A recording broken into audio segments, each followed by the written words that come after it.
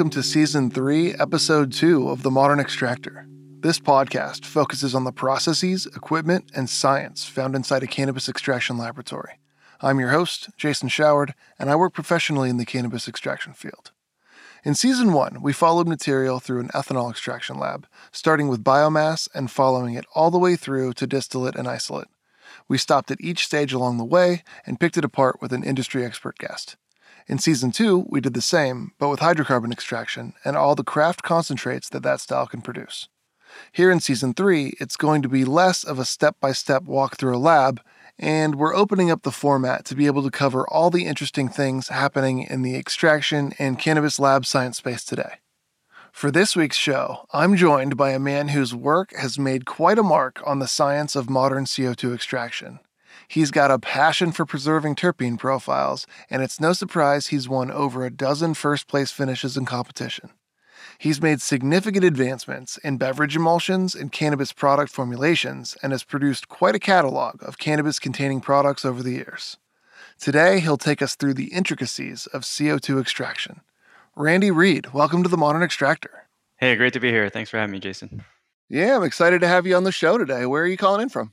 I'm calling in from my office in King City, California. We're in the Central Coast area, Monterey County, in the beautiful Salinas Valley.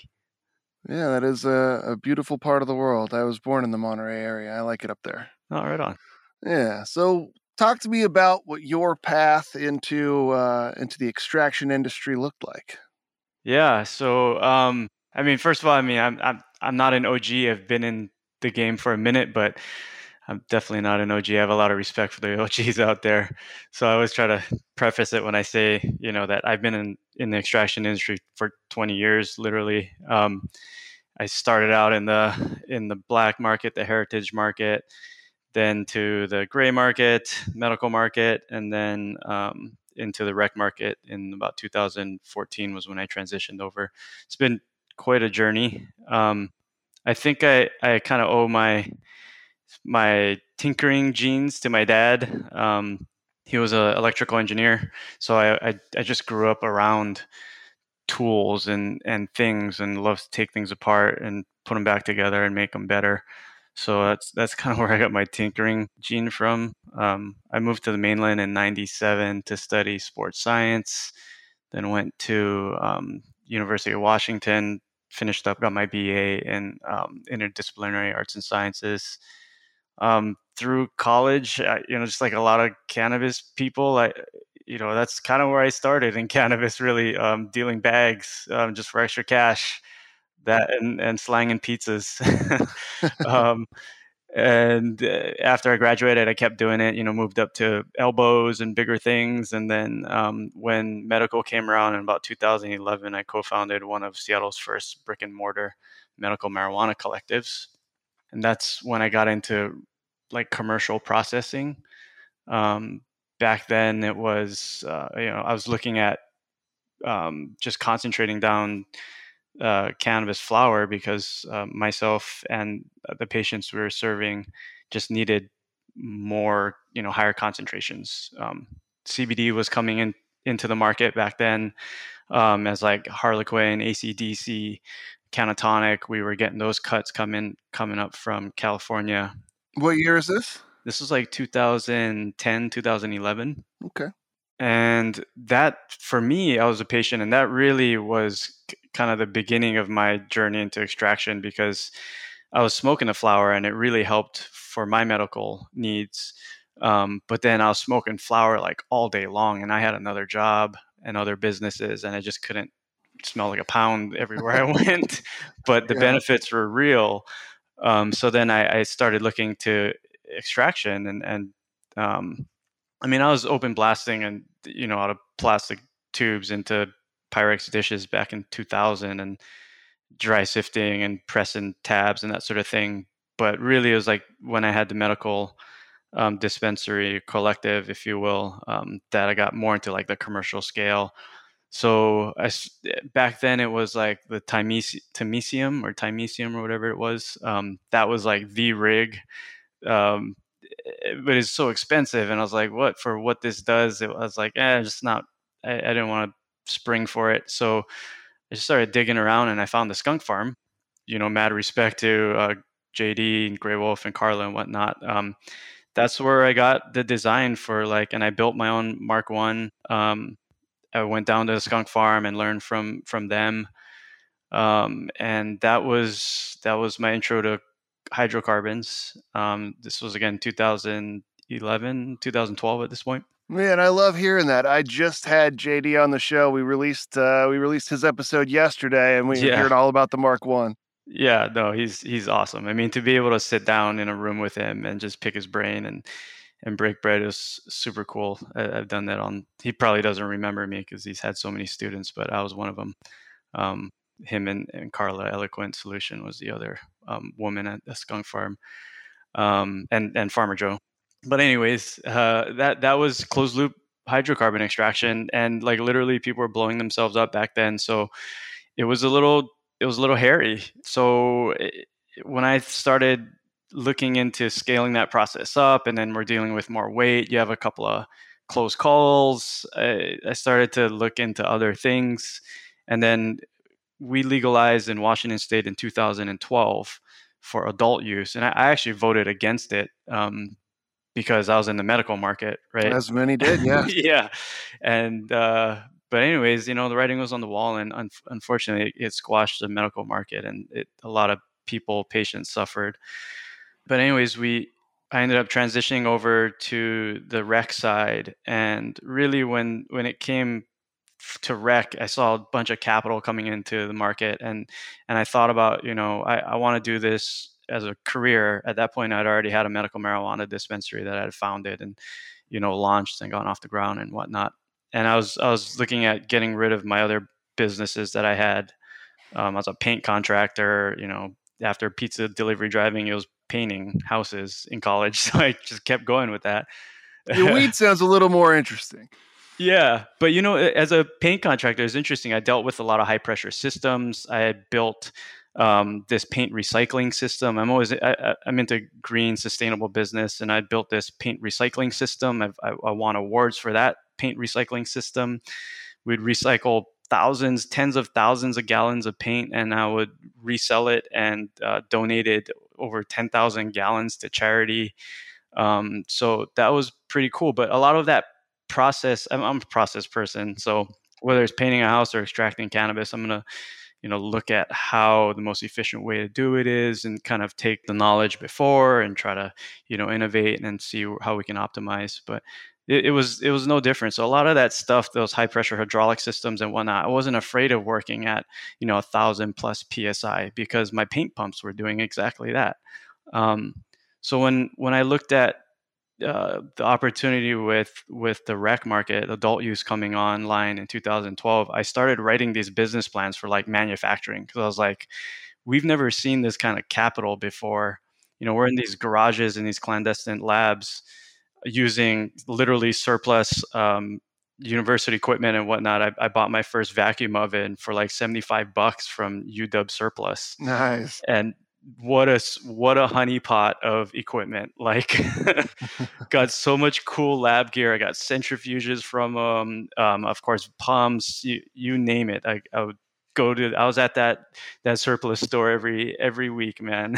I bet all that stuff doesn't exist anymore now that everybody knows what's up. Oh man, yeah, I tried to keep it on lock, but yeah, the secret's out, But yeah, long story short is when the opportunity came for adult use, I was like, manufacturing is where the innovation is going to be. Because retail is retail, and no knock on what retail does. There's a lot of innovation that has been seeing there and realized.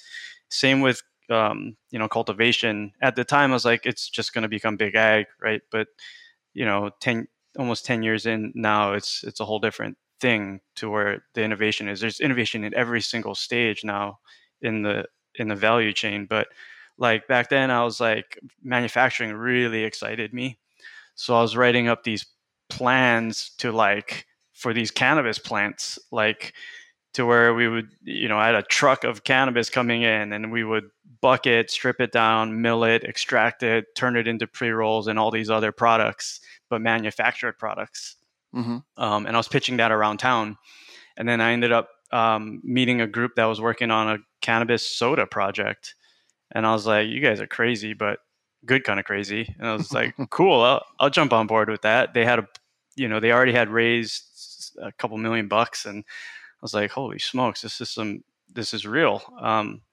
So they needed a person like myself to come in and help design the process, build out a lab.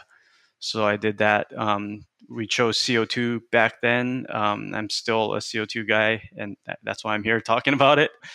But yeah, looking at it back then, it was the opportunity to get out of hydrocarbons, which at the time was dangerous. And nowadays, people do it very safely, and it's great for what it is. But yeah, so back then I was like for CO2, and that's where I got into CO2, and it's the rest is history, really. So I'm Right six on. years 6 years in now at Lehua. Well, your work in CO2 has earned you a bunch of awards. You've got over a dozen first place finishes in competitions. Talk to me a little bit more about what the trophy case looks like. Don't be humble. Tell us about it. What's going on? Yeah. I mean, it's been quite a journey, man. It's it's amazing. We entered in these open categories. It was part of kind of when I got hired on. My co-founder now at the time, she was like, Randy, your job is to go out there, compete, and win. And That is fantastic. yeah, and that became part of what I did was competing just because it was so early, and that's like if you want to be the best, you got to surround yourself with the best, right? And so that was our way of getting out there because we were new in the space at the time, and just kind of rubbing shoulders with the best, learning from each other, and just rising the tide, pushing the bar. But we did really good, and we'll continue to compete here in California. Nice. It's just the way I think it's part of our DNA here at Lehua to compete. I mean, it's a competitive industry, but there's also just right like iron sharpens iron or whatever, steel sharpens steel, whatever they're Yeah, saying, and yeah. it's and that's you just got to do it. There's a bunch of extractors out there listening, I'm sure, that just can't imagine being told your job is to do the best job you can do and compete and win. There's so much of the business side of things that's out there right now that people are competing with. You have to produce more, you have to, produce at the right cost and all of Yep. this. And there's a lot of people that would just absolutely love to hear that, I'm sure. Yeah. No, it was a great run. We're gonna try to do it again here in California, like I said, but it's a competitive market, man. So it keeps us on our toes. Yeah. No, we've got awards for cartridges, THC, CBD, dabbables, beverages, all kinds of good stuff. Right on. So, well, talk to me a little bit about the days. You're learning from Gray Wolf and Carla and Farmer Joe. You're out there at Skunk Farm, finding out all this stuff about hydrocarbon, and then all of a sudden it's time to set up your own shop, and your interest goes towards CO2. What Yeah. was it that drew you towards CO2 over the hydrocarbons that you already knew about? That's a yeah, good question.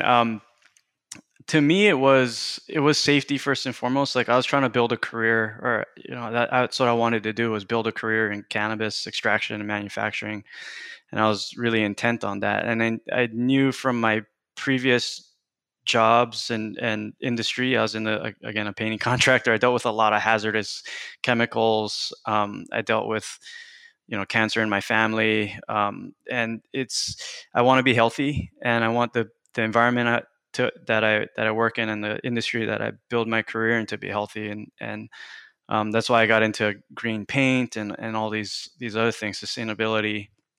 So CO2 ticked a lot of those boxes. Um, it was safe to work around. Even the high pressure was not an issue for me. I was very familiar with working with high pressure fluid systems, so that was fine. And the ability to innovate and tinker, like I had seen the CO2 machines back then were really expensive. I mean, they still are, but what I saw was that these people would buy these machines, but they didn't have enough money to build out the rest of the lab and the process pre and post. So you're stuck with that. The way I looked at it was like, hey, I got a blank checkbook. Um, I got co-founders that are totally supportive of innovation and producing the best extract out there, the best products.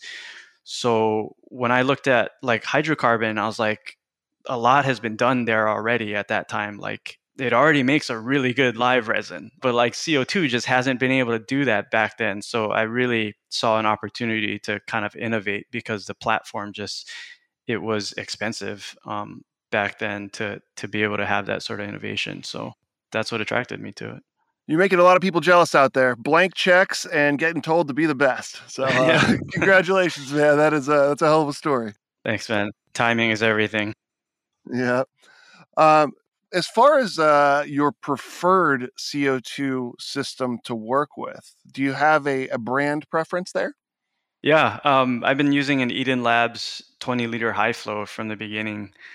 It's Eden Labs was founded in Seattle. They're they've always just made really good, high quality equipment. It's bulletproof. It's a manual system, which I prefer over an automated system. It just gives the user so much more control, and it's really easy to troubleshoot when things do go wrong, which is rarely. We run our system 24/7. Literally, it doesn't stop pumping. I've only had to replace one pump on it in 6 years, and that's just because I was training somebody new. Wow, that's amazing. Yeah, it's a great system. Okay. So let's talk a little bit about it. This being an audio only format, people can't exactly go and Google it while they're driving or doing whatever they're doing while they're listening to the show. So set the scene for us a little bit here. If I'm gonna walk up to your Eden Labs 20-liter system, what am I gonna see when I walk up to it? You're going to see a lot of stainless steel, I like that. high pressure vessels. Yeah, right. We're all attracted to that shiny stuff. So starting from the right to the left, if you're facing the machine, on the right, you're going to have the CO2 tanks. So you can use 50-pound tanks or 100-pound tanks. These are going to be beverage grade, food grade CO2, just like you would have on the beer tap or whatnot, or a soda fountain. And then working over to the left, the next tank would be on a rack, and that's going to be the accumulator tank. They're all going to be jacketed. So this accumulator tank is going to be fully jacketed. It's going to be chilled with an ancillary chiller that you can set on the side of the machine or outside of the room or whatnot. We have ours right next to the machine. It's fine. It's not in a C1, D1 or whatnot. There's no requirement for that sort, even C1, D2 for CO2 in California. It just needs to have an exhaust fan and a sniffer kind of CO2 meter. That right there is a huge perk for CO2. Yeah. I mean, the facility setup in general for any of these other forms of extraction is going to be such a bear to deal with. That's a Yeah. huge perk. It's been really easy to get CO2. When that was part of the reason when we chose CO2, part of it was because we had a multi-state strategy.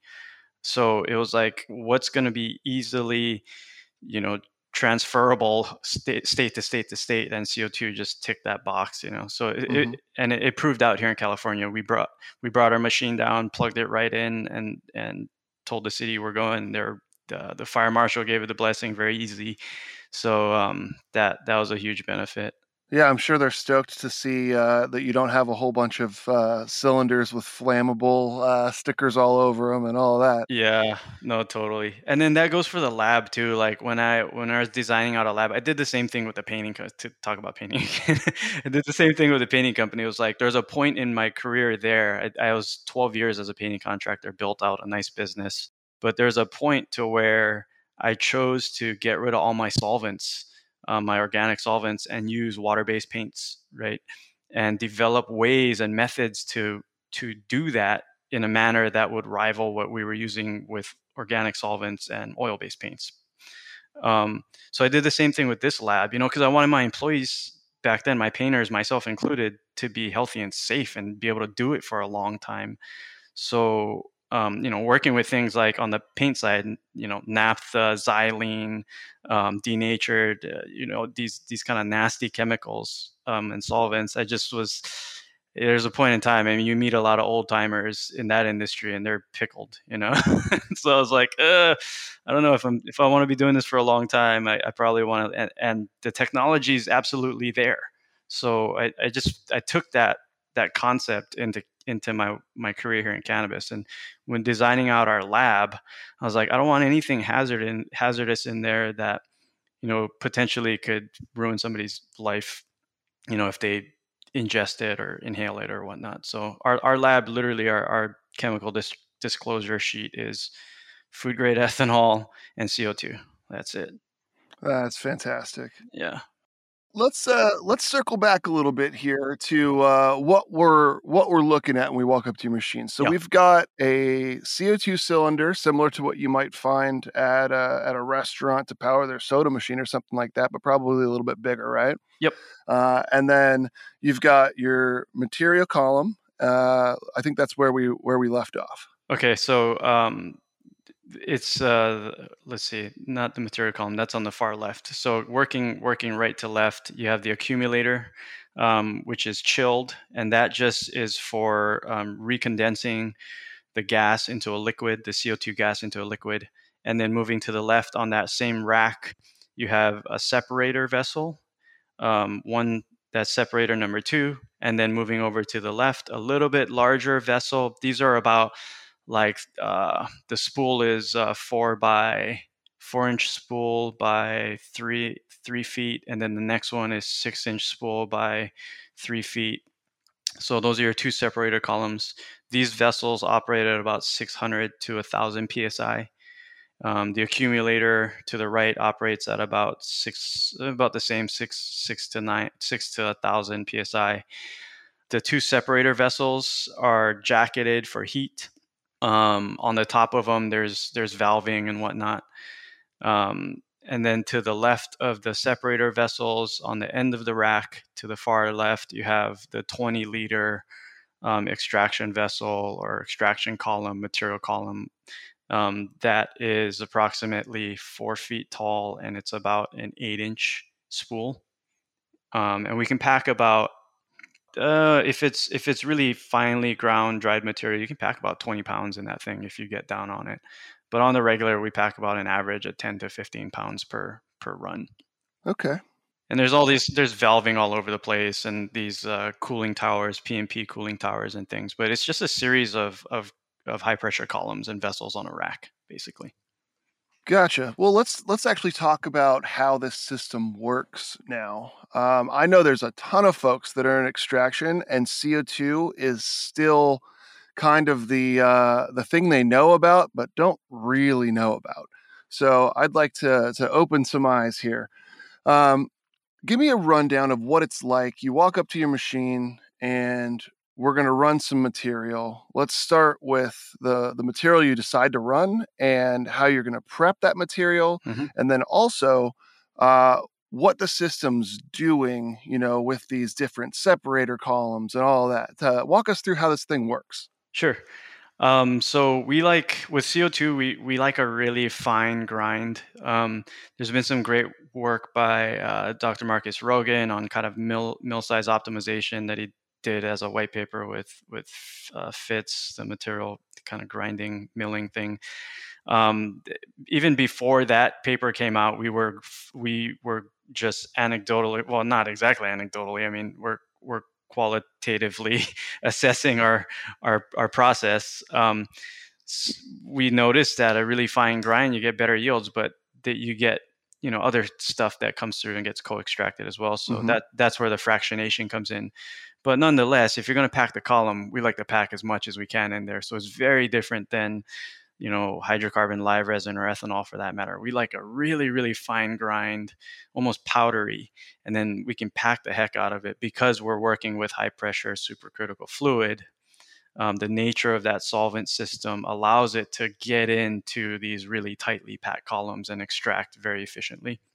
So we would mill down really fine, and there's other ways of, if you're doing raw or crude style or EVFO style CO2 extraction, then, you know, you're not going to want to mill as fine.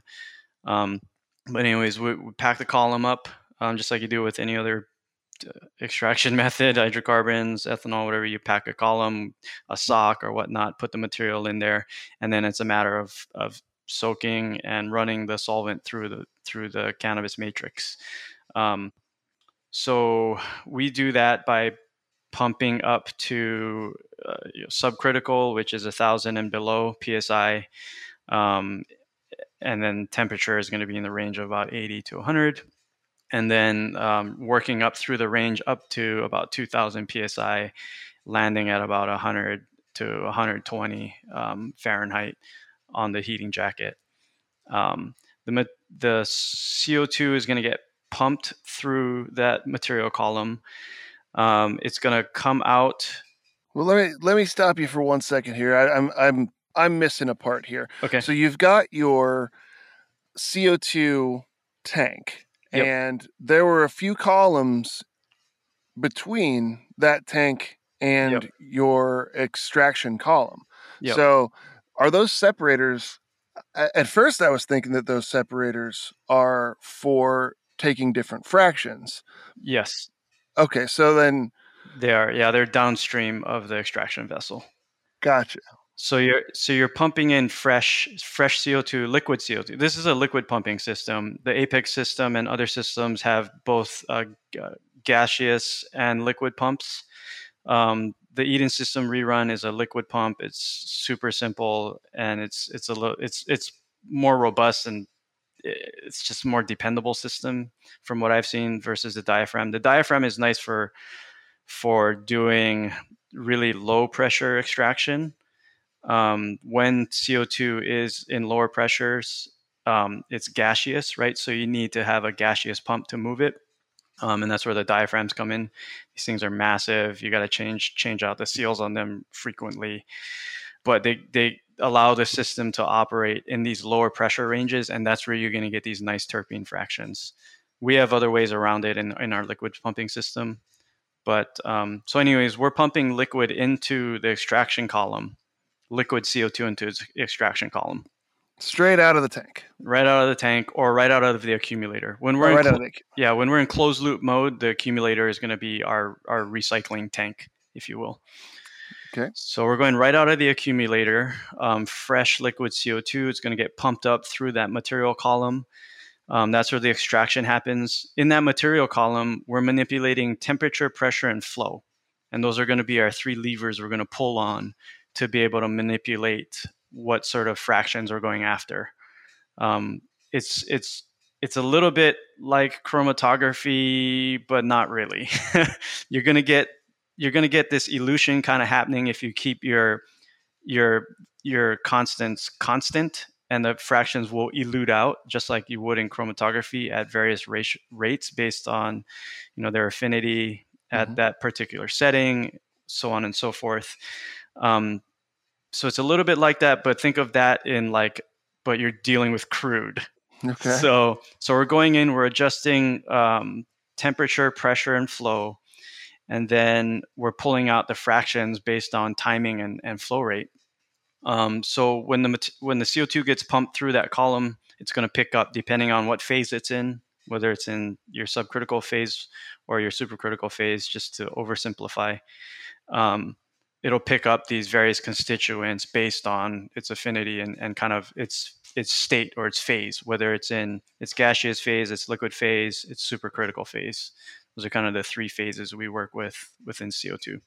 So from a process flow standpoint, from your accumulator tank, you're filling your extraction column and then steeping the material in that column and soaking it? Or is there a valve that's closed after that column before it allows your gas or your liquid that's holding the cannabinoids or the terpenes or whatever you're collecting into those other collection tanks?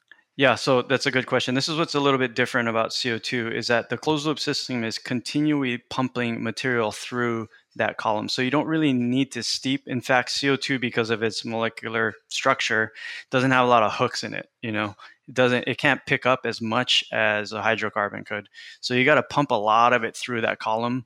And so you have these long run times, and that's where flow rate really comes in.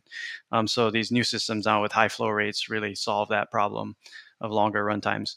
So anyways, the solvent is continually pumping through the material. And in between that is a needle valve. And that's where you're adjusting back pressure. So you have your high pressure side, which is upstream of that needle valve. And then your your downstream side, which is a low pressure side, which has the two separators and the accumulator on it. So you basically have a high pressure side and a low pressure side on the skid. And the thing in between them is that needle valve, and it's continually pumping. Okay. So from a process flow standpoint, the tincture, mycelia, whatever you want to call it, is coming out of the top of that CO2 the top of the material column. It's hitting that needle valve, and then that's where the pressure change happens, is at that needle valve. That needle valve dumps into the first separator. So it can go from 2,000 psi down to 600 psi. And in that first separator is where we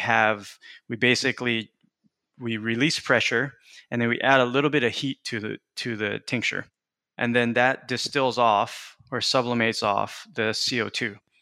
So you're collecting from that first separator. That's where that separation between the solvent and the cannabinoids, or whatever fraction, your heavier fraction, is going to drop out to the bottom of that separator. And then there's a valve there, and you just dump right out of that separator. The second separator is connected to the top of the first separator, and that headspace is meant to the second separator is really just, it's kind of a safety valve to make sure you don't get any extract into the accumulator, which then can get into the pump and contaminate the pump.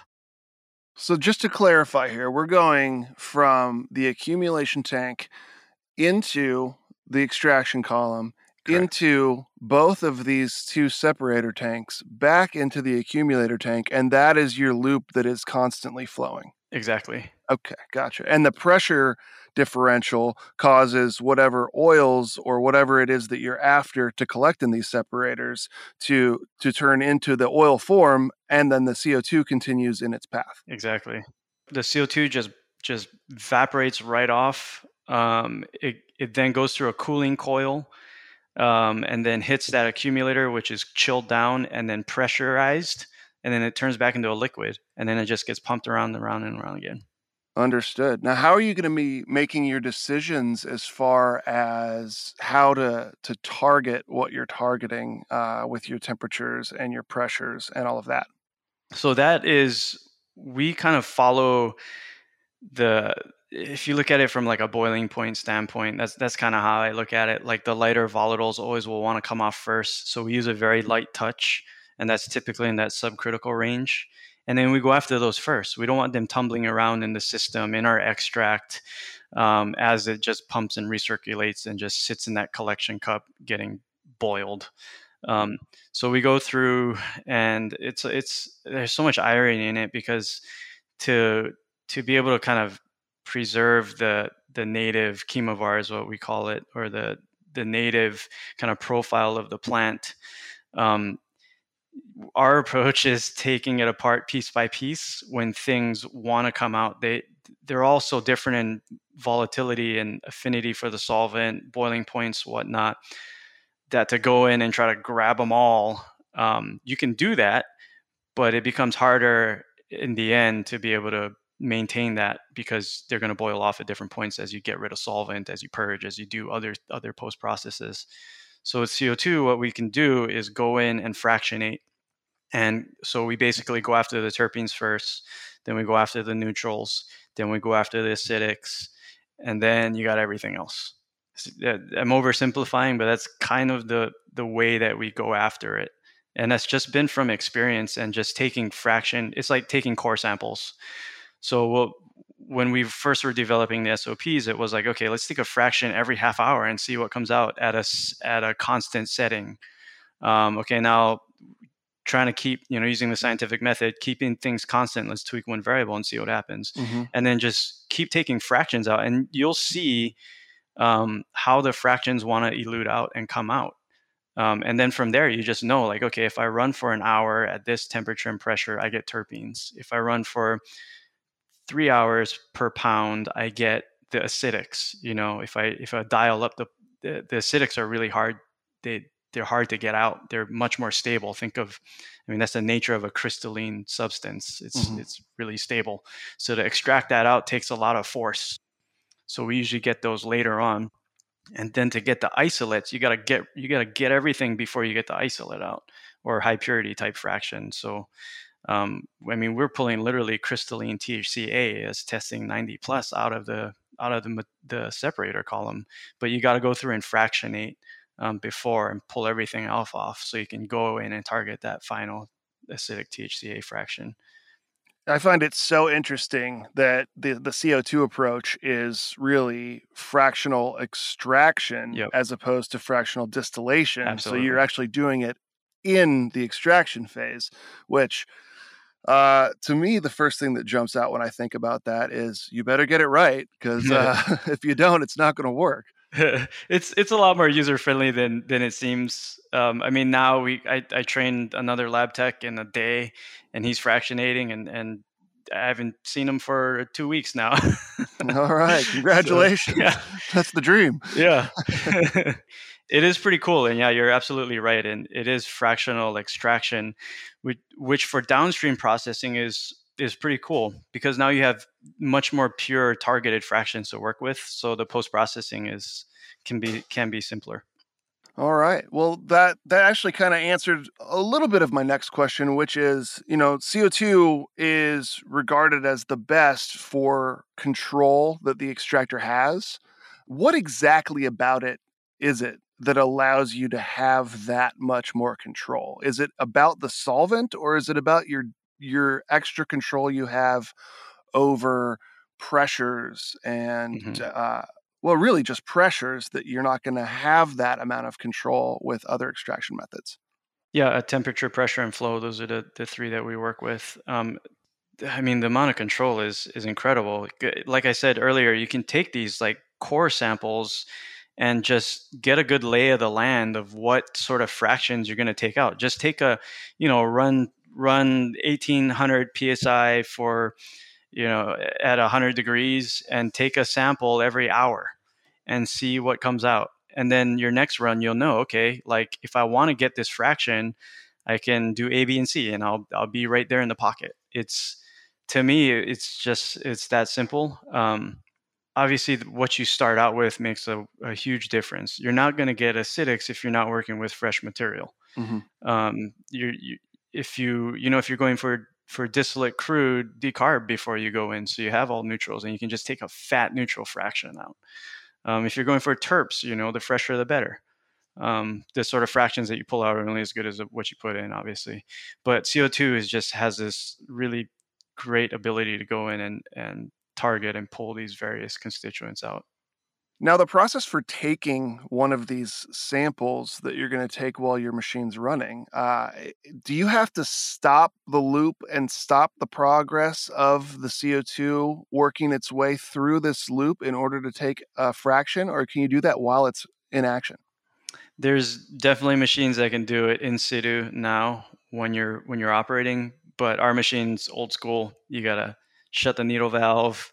You gotta vent down the column, which you lose about 5 pounds of CO2 when you do that. But it's actually a good thing, because then you replenish with fresh CO2. So it's kind of keeps the CO2 topped off and fresh. And then you just take a fraction out. When you're good, you can literally in 10 minutes pull a fraction and button that thing back up and be extracting again. Your reference there of fresh CO2 kind of perked my interest a bit. hmm With some of these other styles of extraction, ethanol specifically, and really even hydrocarbon, your solvent's going to pick up water from the material that you're working with. Yep. Is that what you're referencing when you say fresh CO2, CO2 that hasn't picked up other stuff that's moving along with it? Yeah, that and the terps. If you haven't ripped off the terps, then the terps will kind of tumble around and denature, polymesmerize, isomerize, whatnot, and then you get this kind of funky terp smell. So it's good to purge off. I mean, 5 pounds every run, and then just replenish that with fresh gas is cool. Um, that would typically be after you take your terp fraction out, then you're purging the Yep. whatever remaining terps that you didn't get that are tumbling around with your CO2. Yeah, exactly. Okay. And what a little tip that we still do to this day is for our beverages, the terp tonics in particular, it's all strain specific, super small batch. We actually would do a gaseous fraction and pull that CO2 that we used, reclaim it into a separate tank, and then we use that CO2, which smells delicious because it's got terpenes in it. And then we would use that to carbonate our terp tonic product. Oh man, that is a great idea. That's cool. Yeah, no, it's awesome, man. Okay, okay. So then you've just got this effervescent CO2 that's coming out of your carbonated beverage. It's gaseous CO2 terpene extraction. What's not to love? Very cool. So let's get into supercritical versus subcritical Mhm. and how the different phases target different parts of the plant differently. Yeah. So that's a great segue. The gaseous phase is going to be subcritical. So that's going to be gaseous and liquid. CO2 at atmosphere is gaseous. Under pressure and chilled down, between 800 to 1,000 pounds of pressure and chilled down to room temp, it's a liquid. And that's going to be the subcritical phases. There's also, I think, dry ice is subcritical. Somebody correct me on that. But there's the solid, right? We don't really use dry ice the solid phase of CO2 in our process. But those two, gaseous and liquid, are subcritical. Technically, it's what is it, like 183 psi and 88 degrees Fahrenheit is going to be sub, and then above that is going to be considered supercritical. So say 1,000 psi and 88 Fahrenheit and above, you're starting to get into the supercritical range. The supercritical range is where it gets interesting, and you can turn a lot of solvents into supercritical fluids. It's just really expensive or dangerous. CO2 is like, it's cheap and it's easy to get it in the supercritical range and receive the benefits of supercritical fluid properties. You can do it with other solvents. You can do it with water. You can do it with hydrocarbons. It's just expensive and dangerous, I guess. But anyway, so CO2 just, again, it ticks a lot of the boxes to work in that supercritical range and have this industrial commercial application. So the supercritical range is where the solvent has this, it's like a dense gas. It's kind of a liquid. It's kind of a gas. Um, the benefit is that it can get into all the nooks and crannies of the matrix of the material and extract. So that's why we can like pack super. I mean, I literally have a air pneumatic packer thing that is from the construction industry that like it's meant to tamp down concrete, and we get up there and like like an impact hammer, and that's how you pack these columns to get them into these like super dense cores and cakes. And it doesn't matter because the solvent, as in the supercritical fluid state, can get all up in there and get everything out. So those are the two ranges or phases that we work within. The subcritical range is really good at pulling out neutrals, so THC, CBD, and terpenes. And depending on how much water you have in your material, flavonoids. As you get into the supercritical ranges, that's going to be more for your acidic CBDA and THCA. You just need more power. Again, the structure of those molecules, they need more power to get out. So that's where the supercritical comes into play. So to clarify here, you're not just saying, okay, I'm in subcritical, I'm getting X, Y, and Z. I'm in supercritical, I'm getting X, Y, and Z. Within each of these phases, I guess, would you Mm-hmm. call it? Yep. Within each of these, there's a huge range of adjustment for you to target different constituents of this inside of each of those ranges. Okay, Yep. great. Absolutely. And of course, if you go in supercritical, you're going in with a big net, right? You're going to get everything. Mm-hmm. But if, depending on how long you run, you're going to have your terpenes in there. They're going to be rolling around, boiling around, changing, denaturing, and you're going to get what I call chemovar drift if you do that. So that's why it's important to get the terpenes off first, fractionate that off, and then go in for your neutrals and acidics later. I think that's where maybe CO2 originally got a little bit of a bad name, Oh, for sure. because there were a lot of people that were not very educated that were running these machines that just turned it on to supercritical and let it loose. And then what Mm-hmm. came out was what came out. Yeah, you got CO2 oil. Yeah, It all tastes exactly. the same. Yeah, that's because they would go in. I remember the settings when I first got the machine were like, oh, 1800 and like just under 100 degrees Fahrenheit, and that's going to be your bet. That's, you just set it and you forget it. Um, that just wasn't the case. We run from everywhere from 800 to 22, 2300 psi, and then we run from minus 40 to up to 120. So there's a wide range that we work within. Gotcha. It's your bow and arrow versus your hand grenade as far as Totally. precision goes there. Totally. Okay. So traditionally, all the control that you get with these CO2 systems comes at a cost. While you can make some really nice concentrates, they can't really compete with ethanol systems on throughput. I've been reading that these new multi-phase systems may be headed towards solving that problem. What are your thoughts on that? Yeah, no, that's really cool.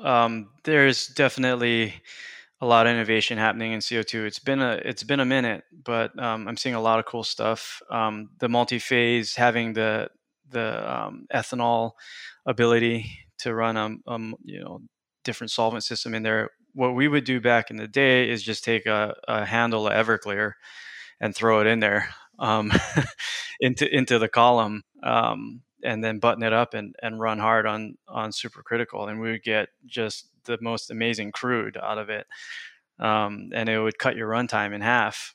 So, but there's a lot of technical challenges with kind of incorporating that into a commercial system. You mean you can't use a handle of Everclear? Come on. Yeah. Okay. Um, so yeah, no, I'm seeing that now. Apex has a system. I think Vitalis has something.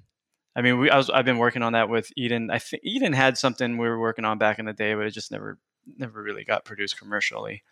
So just to understand how that might work, you're going to now, with a system like that, you would have your CO2 storage tank, and then you'd also have some ethanol. And then at various stages of the extraction process, maybe after you got all the lights out with the subcritical phase, then you're going to flip a switch or do something on the control panel that's now going to feed. It'll purge the CO2 out and then feed ethanol separately, or will it mix the two, or how does that work? Honestly, I haven't seen exactly how it's done with like the Apex system. I believe it gets pulsed in, and it gets combined with the CO2. So you're using two solvents. You don't need a lot of ethanol. You just need a touch of ethanol to your supercritical CO2, and it just widens that range. Gotcha. It's not like ethanol, traditional liquid phase ethanol extraction, where you've got to steep and pass a lot of ethanol over the material. I think it's just a little bit, because again, you have supercritical fluid capabilities. Gotcha. You're just adding a little octane booster in there, E- make it go a little faster. exactly. Okay. So I'm hearing things about inline winterization and CRC for these CO2 systems a lot these days. Are these new developments, or is it just something that's kind of been around but it's getting a little more attention now? So yeah, that was like the let's go to the moon, to be able to winterize in line like you could with hydrocarbons with CO2. Um, I think it's Green Mill Labs is working on something. Eden's been working on something for years. Um, so that sort of in situ processing, that capability for inline winterization is pretty cool. That said, if you're good, you don't need to do that. You can fraction off just fine. I mean, there's guys like, the Reverend Cannabis, Jeff. He's killer, and he can go in and fraction off just beautiful oil fractions, terpy as heck, and they're winning all day long with that sort of, extra virgin, raw CO2 oil. So it it's in the material preparation. It's how good, it's a tool. It's how good you are as a tool. But to be able to do it in line, man, that's pretty cool. That's the moonshot. CRC is cool too. But again, you have the ability to fractionate, and if you're good, you don't need CRC. Even if you start with bad starting material? Ooh. You got me on that one. So Fair yeah, I enough. guess so. I guess so. Yeah, seriously. Media Bros has a cool product that I haven't gotten to sample yet. They sent me something, but they're packing media into the column, which is it's like, wow, okay, that's cool. I mean, back in the day, we're packing 3A emulsive diatomaceous earth, all sorts of things in the column to no avail. So to have a product that they say you can do that's designed for that is interesting. I've yet to try it yet, but I've seen some cool things online about it.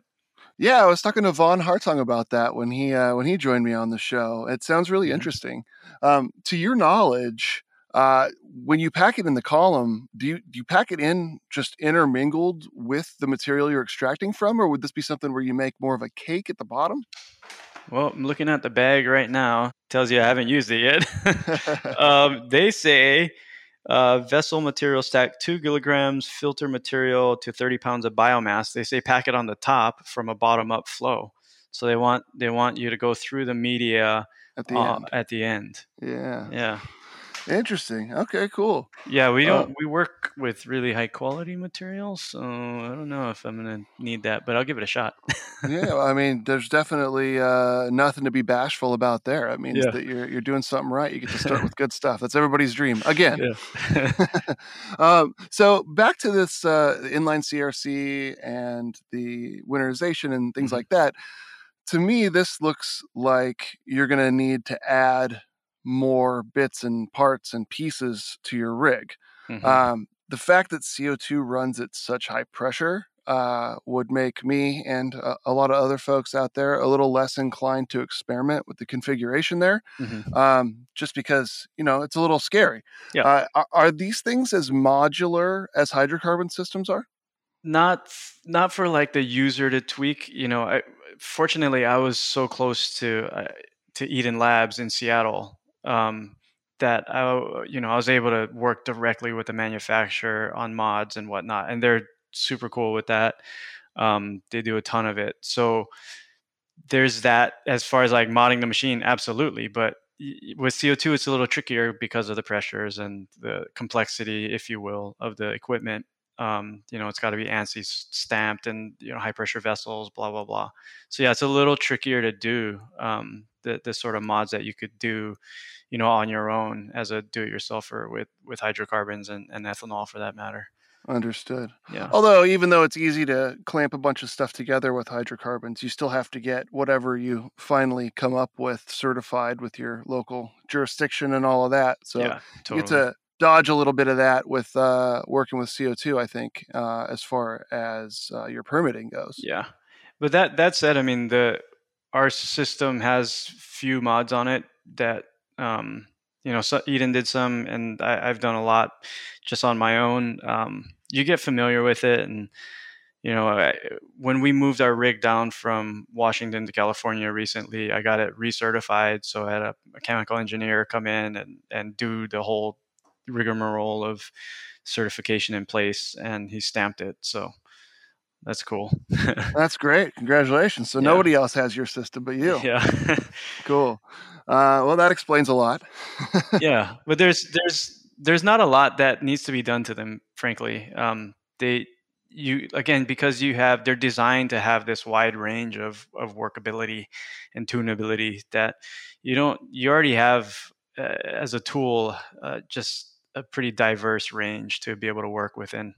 Okay. Well, you just reminded me. I had a question earlier when you were talking, and I'd forgotten to ask it. So, um, while you are making adjustments and deciding what kind of a run you're going to do, or when you're going to make these cuts, Hmm. um, with many of the other forms of extraction, you've got some visual feedback to let you know.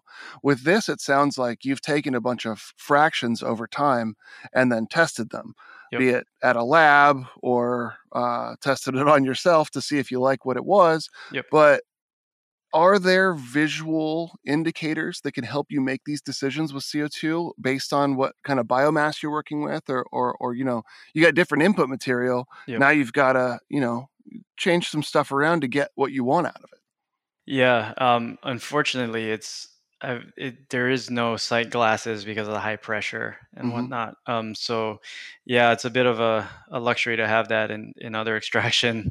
methods. CO2 just doesn't have that yet. I've been bugging Fritz at Eden, if you're listening, to put a camera in the separator one, that you can see the fractions coming out of the dip tube. That would be super cool and not too hard to do. Um, but yeah, that's kind of where it stands right now. But it again, Jason, it's easy to pause it for 5 minutes, pull a fraction, take you 10 minutes, and you're back up and running. So now this fraction that you pull out, can you get a pretty good indicator once you get that fraction in a beaker and check it out? You got a pretty good indicator of what's going on? Oh yeah, totally. You can go on my Instagram. You can go on. I've written a lot of papers on this. Um, you can see the fractions come out. You can tell by viscosity. You can tell by smell. You can tell by color, texture. All of that you can tell where the fractions are. Okay. So like the dab fractions will come out hard, shatter, crystalline. The terp fractions are liquidy. They smell really good. They're brighter, and then the neutrals look like crude, really nice crude cannabis oil. That's a perfect segue. Let's talk a little bit about what the different final products you can make with CO2 are. We had talked earlier about the fractional extraction versus fractional distillation, which is Mm-hmm. really awesome. What products can you produce using this fractional extraction method? Oh, tons. That's the beauty of it. So depending on we'll determine what we're running for before we run it. Um, so for if we're going for crude for distillation, we'll decarb it before, and then we'll go in aggressive and just grab as much yield as we can because we're going to distill it down later. Um, if we're going in for oil, we would go in. So sometimes we'll decarb before, sometimes we'll run it if the material's cured material and older and whatnot. But you can get all these different products. You can get terpenes, like really high purity terpene fractions out. Well, water clears type terps coming out. You can get straight neutral fractions that are going to be 70, 80% THC. You can get crystalline THCA that's coming out at 80 to 90% crystalline. So depending on what you're going for is how you're going to go in and rip fractions off. Again, for crude, we're going to decarb everything. We're going to go in and grab everything. For vape pens, we're going to decarb a little bit, but we're going to rip the terpenes before. Then you go decarb. Then you repack the column and then pull the neutrals off. And then you've got a nice neutral cannabinoid fraction. And then you've got your terpenes. And then you can go and post process however you want and then compound and formulate your final product. For dabbables, typically what we do is work with fresher material because we want more of the acidics, THCA, which is going to have that crystalline structure and give dabs texture, which we all like and love. But to get there, we would rip off the terpenes first, rip off the neutrals, and then go after THCA. And then we would make our dab product by recombining some of the neutral, some of the terpenes, and then predominantly THCA to create our dab products. Those are the extracted products for inhalation, um, for food grade type oil manufacturing, full spectrum. Again, we like to rip off the terpenes because I want the food product to have the flavor. Unless it's like a terp tonic, then we're keeping the terps in there and blah blah blah.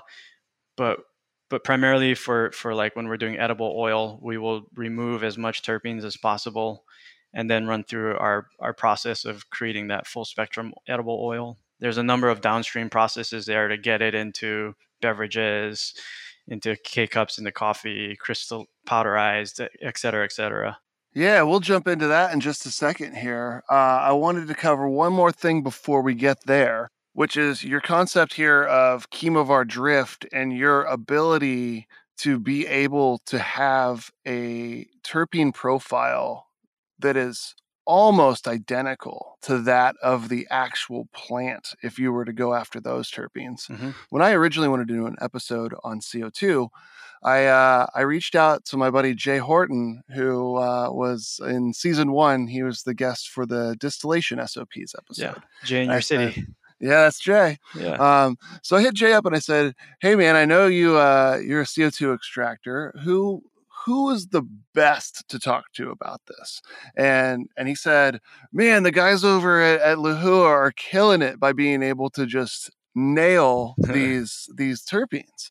And so he recommended I talk to Marlon Rando, which is you. Oh boy. Um, and then I hit you up and was very excited to find out that you were a fan of the show, Yeah. And here we are today. But yeah, that's a little backstory on how you got here. Oh, right on. But also, let's talk about that. Yeah. How do you go about nailing these terps to just have the profile be identical to that of the flower? Oh, totally. Oh man. Well, I'm humbled. So much to learn still, you know. So like when I got into processing is, I'm a plant guy, I'm a cannabis person, and it was when I was coming on into my own in the career of extraction, and like distillate was becoming a thing, and to me it was cool. I love the science of it, and we do distill, but I was really focused on like preserving the intent of the plant and nature, that the intent imparted by the cultivator, the terroir, all of that, and kind of carrying it through the process. It was a bit of an ego trip to me that like people were into distillation and just going after THC when it's just so much more to the plant. And so I mean, I've been in the industry long enough to get my ass kicked by it many times over. So I've been humbled a lot, and just thinking that that plant is only good enough for THC was just never really vibed with me. So I was focused on preservation, and that's where I got into like looking at analyzing the difference between what you started with and what you ended up with. And I just went down the rabbit hole. And then Dr. Ethan Russo, he's out of Seattle as well. Um, just getting to rub shoulders with him and all of his cohorts and our cannabis science community in Seattle, talking about the process of preserving the plant compounds, and the chemovar came up as a way to identify what that was that we're talking about. The profile of cannabinoids, terpenoids, and to some extent flavonoids now. So just being able to maintain that, I've noticed that CO2 got a bad rap early on. Let's call it for what it is, because it all kind of tasted homogenous and tasted the same. Mm-hmm. And didn't matter what you start out with, you always ended up with the same thing. I was like, okay, there has to be something there. So looking at the process, and then understanding that the process is changing that profile. It's not the plant that is producing this homogeneous CO2 oil. So, so then I started to look at, okay, like these compounds, they want to come off at, they don't want to come off at the same time. Terpenes are light, they're volatiles, so they want to come off first. So let's dial in the method for the end, for the molecules that we're targeting, and for the kind of end goal, which is to preserve them. So there's so much irony in it, because in order to preserve the native chemovar, again, you kind of got to take it apart piece by piece and then put it back together. It's kind of Humpty Dumpty, but that's the way we do it. We go and rip off the terpenes first, and then run through your cannabinoids, and then put it all back together. Whatever it is that you're doing something right. Yeah. You sent me a couple of samples of what you're working with, and Yep. I was incredibly impressed. Oh, thanks, I man. was super impressed by the terpenes, just the pure, clear Yeah. terpenes that you sent me. Yep. Very amazing there. And then some of the oil that has these terps mixed back in with it, just Yep. spot on. So Oh, well thank done, you. sir. I definitely appreciate it, and Thanks. that was very cool stuff. Yeah, So thank you're you. doing a good job. That's maintaining the native chemovar and reducing chemovar drift. All right. Now you've written an article about that, right? Yeah, several. Yeah, for Extraction Magazine, Mace, for ACS, done a lot of work there. Well, you're doing it well. So now let's jump into the post processing side of things. Even after doing fractional extraction, there is post processing to be done based on what you're trying to do. So I know one of the big ones that Lehua and yourself work with are beverages, and you guys do a lot of nano emulsions. Yeah. So you've got infused beverages, even THC infused K cup coffee pods, which I was Hmm. pretty surprised to see. Uh-huh. Uh, in order to put your oil into this stuff, you need to make it water soluble. So talk to us about how that works. Oh, geez, where do I start? It's for such a simple process. There's a lot of tech behind it. I mean, honestly, I went to the pharma industry to get our tech. They've been doing it for decades, right? Like the majority of what they call APIs, active pharmaceutical ingredients, over 80% of them are lipophilic, fat soluble. So they need to find ways to deliver these drugs. The technology we use is right out of pharma. It's the same equipment that's used to make IV drugs and a whole host of other drugs in pharma. So Is this something that you can share with us what it is, or is it proprietary to your brands? it's our everybody has their own way of doing it. I wish I could share more, but I can tell you it's not patentable. When we looked at patents, this stuff is already it's again it's been done in pharma, so it's not novel. In the cannabis industry, like it's new, and people are touting the many kind of novel benefits and all nano this blah blah blah.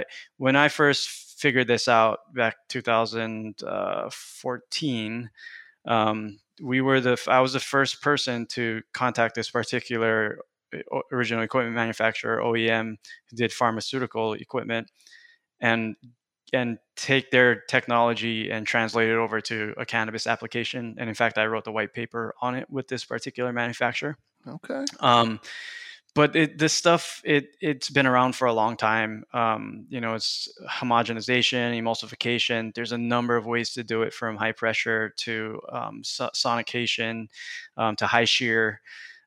Just to throw out some nuggets for people, you can go look those up, and then it'll lead you you can go down the rabbit hole on how to create these emulsions. Um, No spoons here, as they put it on Future 4200, yeah, totally love those guys. but some nuggets. Yep, yep. So yeah, and it's funny because like when we first started doing it, um, and working directly with the manufacturers, like of course our investors and whatnot were like, oh, we need to patent this stuff and blah. I'm like, guys, like, and gals, this isn't like, we didn't create this. We're just taking the technology and making it into a cannabis application, but we didn't invent this stuff. So but sure enough, they sent the patent team around to look at our technology, and while we were able to patent and protect one part of our business, the emulsion side was, I worked with a team of PhD pharma people that wrote patents, and they were like, "Yeah, this one you're not going to be able to protect. It's already existing." Well, let's talk about what it is. Well, Yeah, how it works. So sure, you're totally. taking oil that Yep, you have extracted. yep. Are there any purification processes that you need to do to it before you can emulsify it? So a lot of people like to work with distillate because it's easier because it's a higher purity fraction. We chose from a very early on concept was to work with full spectrum because again, we're plant people, we're cannabis people, we're like full spectrum's where it's at. So it's a little bit trickier, but yeah, we refine it as far as we can, right up until somebody would take it to distillate, but we pull it back and keep it as full spectrum, and then we work with that as our base oil. From there, it gets blended with surfactants, and there's a number of surfactants that are used again in pharma and throughout the food industry and processing industry that are well suited for our application. These surfactants are what typically cause that like nasty bitter taste that I Yes. am used to from whenever I see somebody says, "Oh, check out my nano." Yeah. It's just like, no, I No, don't want to check totally. that out ever again. Yeah, totally. And that is the funny thing is too, like there's some equipment manufacturers that sell the nano equipment, emulsification equipment, and they're like, oh, to make your beverage taste better, if you nano emulsify and create that, it makes it worse because what you're doing is you're breaking down the particle size and you're distributing those particles further across the palate. So it actually, what I've seen is that by creating a nano emulsion as opposed to like a macro emulsion or something a little larger, you intensify the flavor and the perception of bitterness. That said, cannabinoids are bitter, Mhm. so you're working with a lot of bitter, and that's the nature of highly pure fractions in general. They, from what I've seen, is that they all tend to have this medicinal kind of bitter astringency to them. In both the Terp Tonic and the Voila beverages that you sent me, I was blown away by how light everything was. It wasn't over flavored to hide this bitterness, Yeah. and it was really, really tasty. Like I would actually drink this stuff as a soda if it didn't have any active ingredients in it. So like this is the first time I've ever experienced anything where I've seen something like that. Yeah, that's awesome. Thanks, Jason. It's I mean, we've been working on it since 2015. They didn't always taste that good. um, it's it's just the nature of iteration and just continuing to improve the product and the process. Um, it's easy to do like a low milligram micro dose. You can do that with a hand blender and the right surfactant formulation. It's when you get up to the higher oil loads that it becomes really challenging from a flavor standpoint, a stability standpoint, etc. So we launched with tens, and then we got up to 50s, and then it's like, okay, it's kind of working, and then you keep doing more 50s. It's like, okay, we got a problem, pull it back, and it's like, okay, fix that. You get up to 50s, then you get up to hundreds, and this is in 330 ml or your typical beer package size, 11 to 12 fluid ounce package, and then you get up to 100 and it's like, holy shit, okay, we got a problem, excuse my language. And then you got to look for more solutions, right? So then we figured it out, and then for a moment we were manufacturing 250 milligrams. We could have done 500 milligrams in 11.2 fluid ounces if we wanted to, but Well, if I try that 100 milligram one, I'm gonna have some other problems. It's not gonna be taste. yeah. I'm a lightweight. Oh man. Well, that, I mean, literally a thimble full of the hundreds, and you're feeling it for the day. What does the product look like? The surfactant treated oil. The after you finish that process on it Mhm. before it gets added into your beverage. What Yeah. does that look like? So we create. I guess I can talk about this now. We create a concentrate. Um, so we take water and we do a ratio, a serial dilution of the oil and surfactant formula, and then we run that through the emulsion process. We start with a crude emulsion, then we get into our more nano emulsions, and just like anything in the lab, it's a multi-step process. It's not one and done, and that's how you get down to your really fine nano particle size, if you will, and that looks like a milk basically, Okay. and that is upwards of 100 milligrams per gram of concentrate. So like we've had some lab techs that have like weren't wearing their PPE that day, and they get a splash in their eye, and they got to go home because they're high as a kite. They can't operate heavy machinery anymore. Um, that said too, it's transdermal too, so you got to be careful about getting that stuff on your skin and whatnot. Okay. Well, it looks like a possible new product line there then. Oh man, believe me. Well, it's the powders too, right? We take that, we turn that into a powder, and you can see where that goes. Yeah, I've actually seen some stuff in the news about that, and the industry got quite outraged when people were trying to tout Cannabumps as the next best thing. Yeah, I know. So that you've got this milk or this powder, and that's what you add into the various products. Yeah, and we'll dose out, and it's crazy, Jay, how accurate you can get with dosing. I mean, we're nailing our potencies to like, I mean, I've produced literally thousands of batches and have never blown a batch. As long as our analytical on the concentrate is on point, then we know that every time we batch a tank, whether it's 1 barrel or 100 barrels, it's gonna be spot on. And that always amazes me when we get the lab results back and it's like 10 milligrams per package, like spot on. And out of 1,000 plus units, you're able to do that. That amazes me because there's so much work that goes into it up until that point, and you kind of bite your nails hoping that you're going to be able to nail it. Well, yeah, if you don't, the whole batch is trash. Yeah. I mean, when it's in a bottle, you can't like open the bottle and rejigger it. It's Yeah. So I've heard some issues with these nanoemulsified beverages if they get hot in shipping or in storage or anything like that, having it kind of fall out of solution. yeah. Is that something that you guys run into?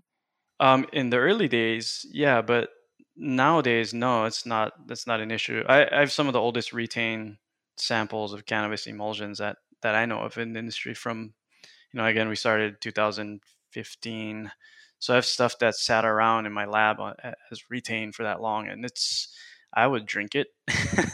Yeah. It still Okay. looks pretty good. A little bit Right. of separation at that point, but a little shake or whatnot, and it resuspends. It's not completely crashing out.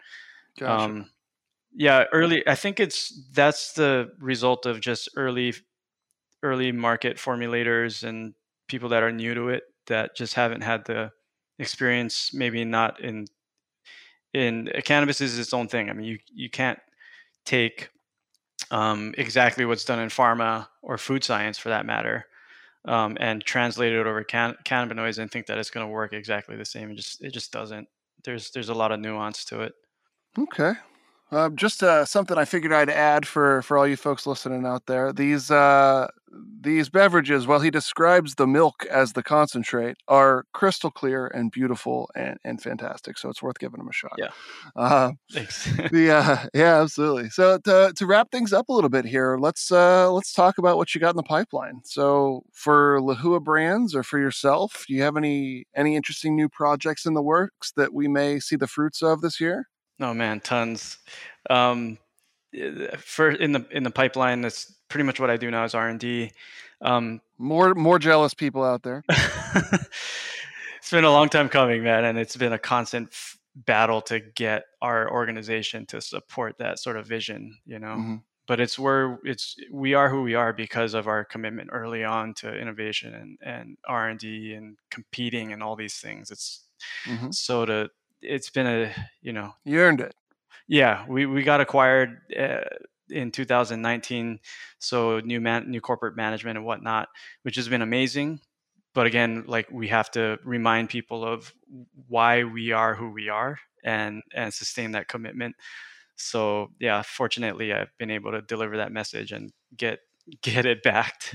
Well done. so so they keep me on the bench as much as possible, which is amazing. So anyways, sorry for the long-windedness. I'm working on coffee. We launched that product in Washington, so bringing it down here, we solved a number of issues with the coffee. Number one is delivering the cannabinoids through the brewed cup. A lot of our competitors weren't able to do that. They're just using old school food science techniques that don't have the sort of stability that's required to make it through the brewing process, make it through the filters, and then deliver 10 milligrams of THC in your final brewed cup. So we've solved that problem years ago. So our coffee works, gets you high, tastes delicious. So that's something that's really exciting for me. I love coffee. Yeah, I haven't had the chance to try one of those yet. Since the time I received it, there hasn't been a good day where with my morning cup of coffee I could commit to that. It's a fun product. Don't judge me on that because that sample is about a year old. So coffee is better fresh. Okay, okay. And we haven't rolled it out yet here in California, so I don't have production up and running. So I gave you one of the older samples. But hey, I'm sure it tastes okay. I'm sure everything that I've seen so far has tasted fantastic. Yeah, thanks. So coffee is one. Dabbables is another one I'm super stoked about. Um, I've I have a process for like this ethanol live resin I'm working on.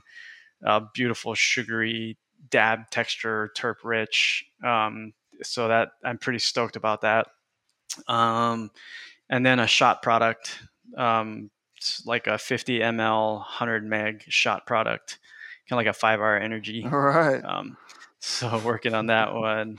Immediate lack of Um, energy. yeah, I'm glad we didn't do the canna bumps because I had that tech a while ago, and we were seriously thinking about rolling it out under a brand called like Weed Freaks, which had like canna bumps in it. It had like a high zine, which is like a put the red in kind of deal. Okay. um, I want to do a like a strain specific sex lube. I think that'd be interesting, like a cushion for the pushing kind of deal. It's a different kind of afterglow. Yeah, yeah, totally. Like if you really like OG Kush, like put your nose in it kind of deal. Like it tastes it's kind of like Terp Tonic meets KY jelly, you know. I think that would be awesome. Oh, what a wonderful time to be alive. Try to explain this one to your folks, right? It's like, Oh you don't man. even know what they're doing with weed these days. Oh yeah.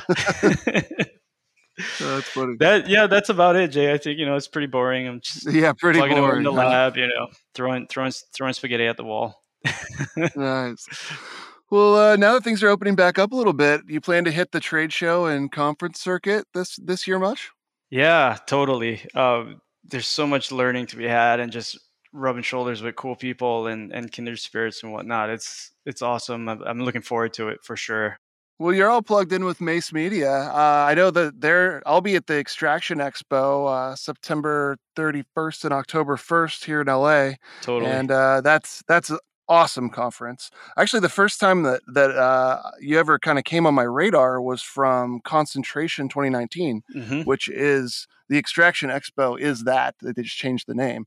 Yep. So yeah, that's I would like to finally get the chance to shake your hand out there. Oh, totally. As you said, we're still paying off the credit cards from that first one. Oh yeah. Well, that's what happens when they have it at Paula Casino, and you just Yeah. get a bunch of animals in the weed industry together.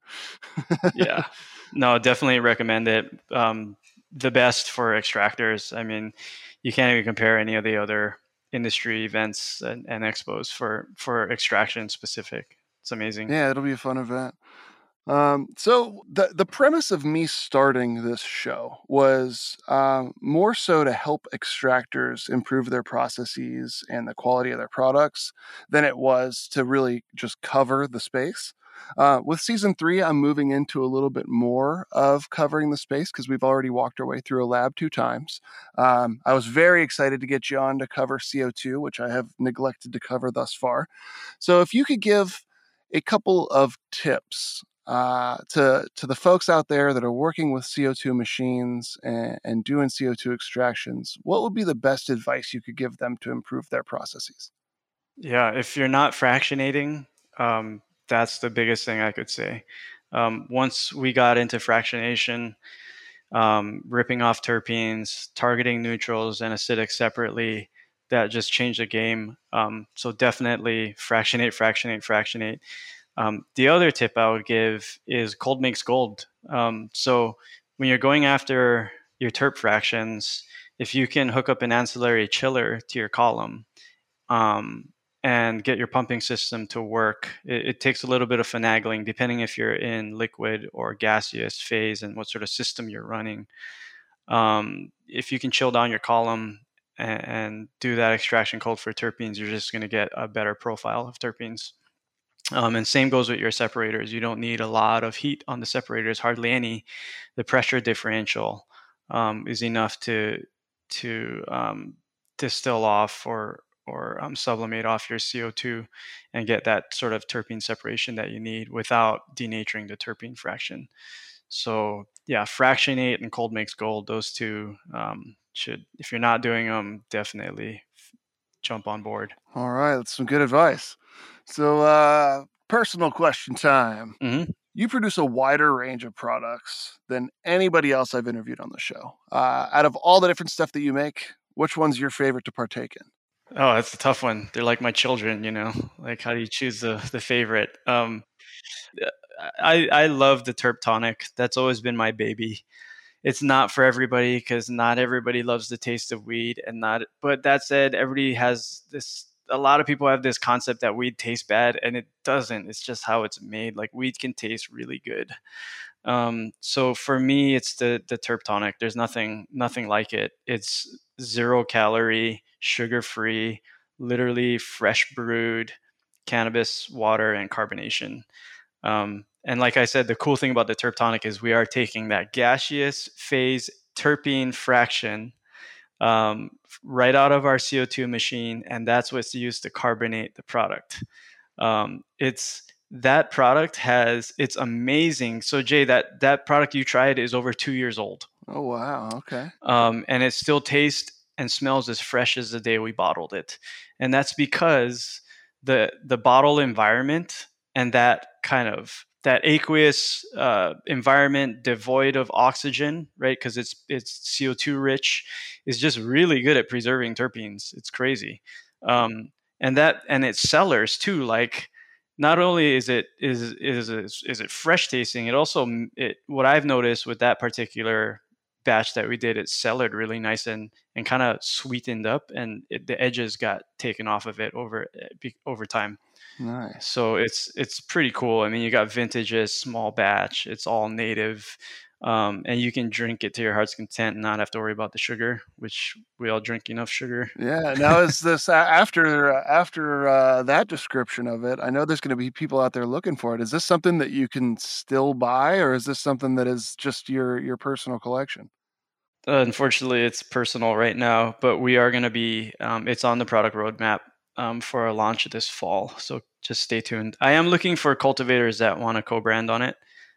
So anybody out there listening that wants to put their flower in a bottle and drink it, hit me up. Love to work with you. This man will get you an accurate representation of the flower that you've put your blood, sweat, and tears into making.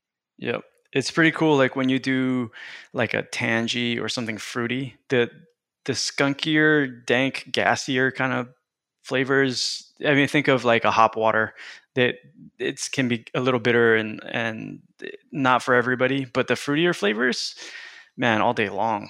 Yeah, yeah.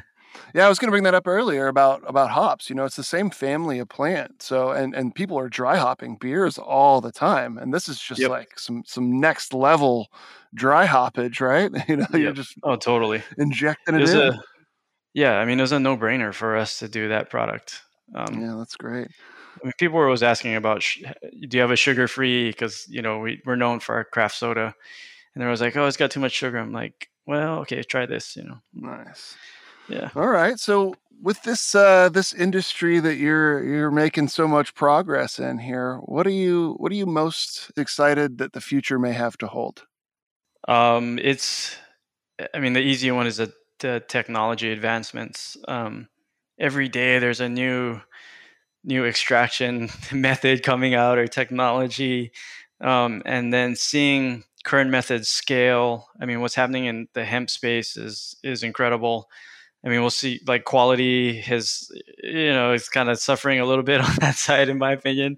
But the scale is pretty cool to see, that we don't see on the rec side as much. So I'm looking forward to really seeing the rec side, the THC side, really scale up as that industry grows. Oh yeah, Oklahoma's going to be on the forefront of that one. It's they're growing like crazy out there. Hmm. It's going to be a wild time coming up here soon. Yeah, man. So if people want to get a hold of you, man, how what's the best way to reach out? How do they get you? So probably hit me up on the Insta or the gram is the best way. I'm at Marlin, Marlin, like the fish, underscore rando, Rando, like random. So I'm kind of the random fish guy. At Marlin Rando. You'll see a fantastic photo of you in a lab coat. I love it. That's, you're one of my favorite Instagram pictures. Oh, thanks. Gotta look the part, right? Well, Randy Reed, co-founder of Lehua Brands and all-around CO2 boss. Thanks for joining us on the Modern Extractor. Oh, thanks for having me, Jay. It's my pleasure.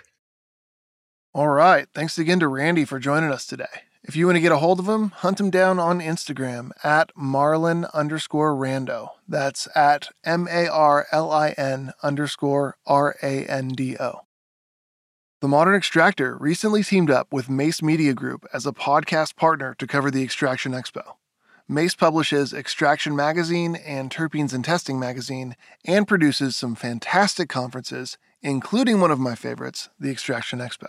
This year's expo is coming up September 30th through October 1st at the LAX Marriott in Los Angeles. It's the only trade show or conference completely dedicated to extraction.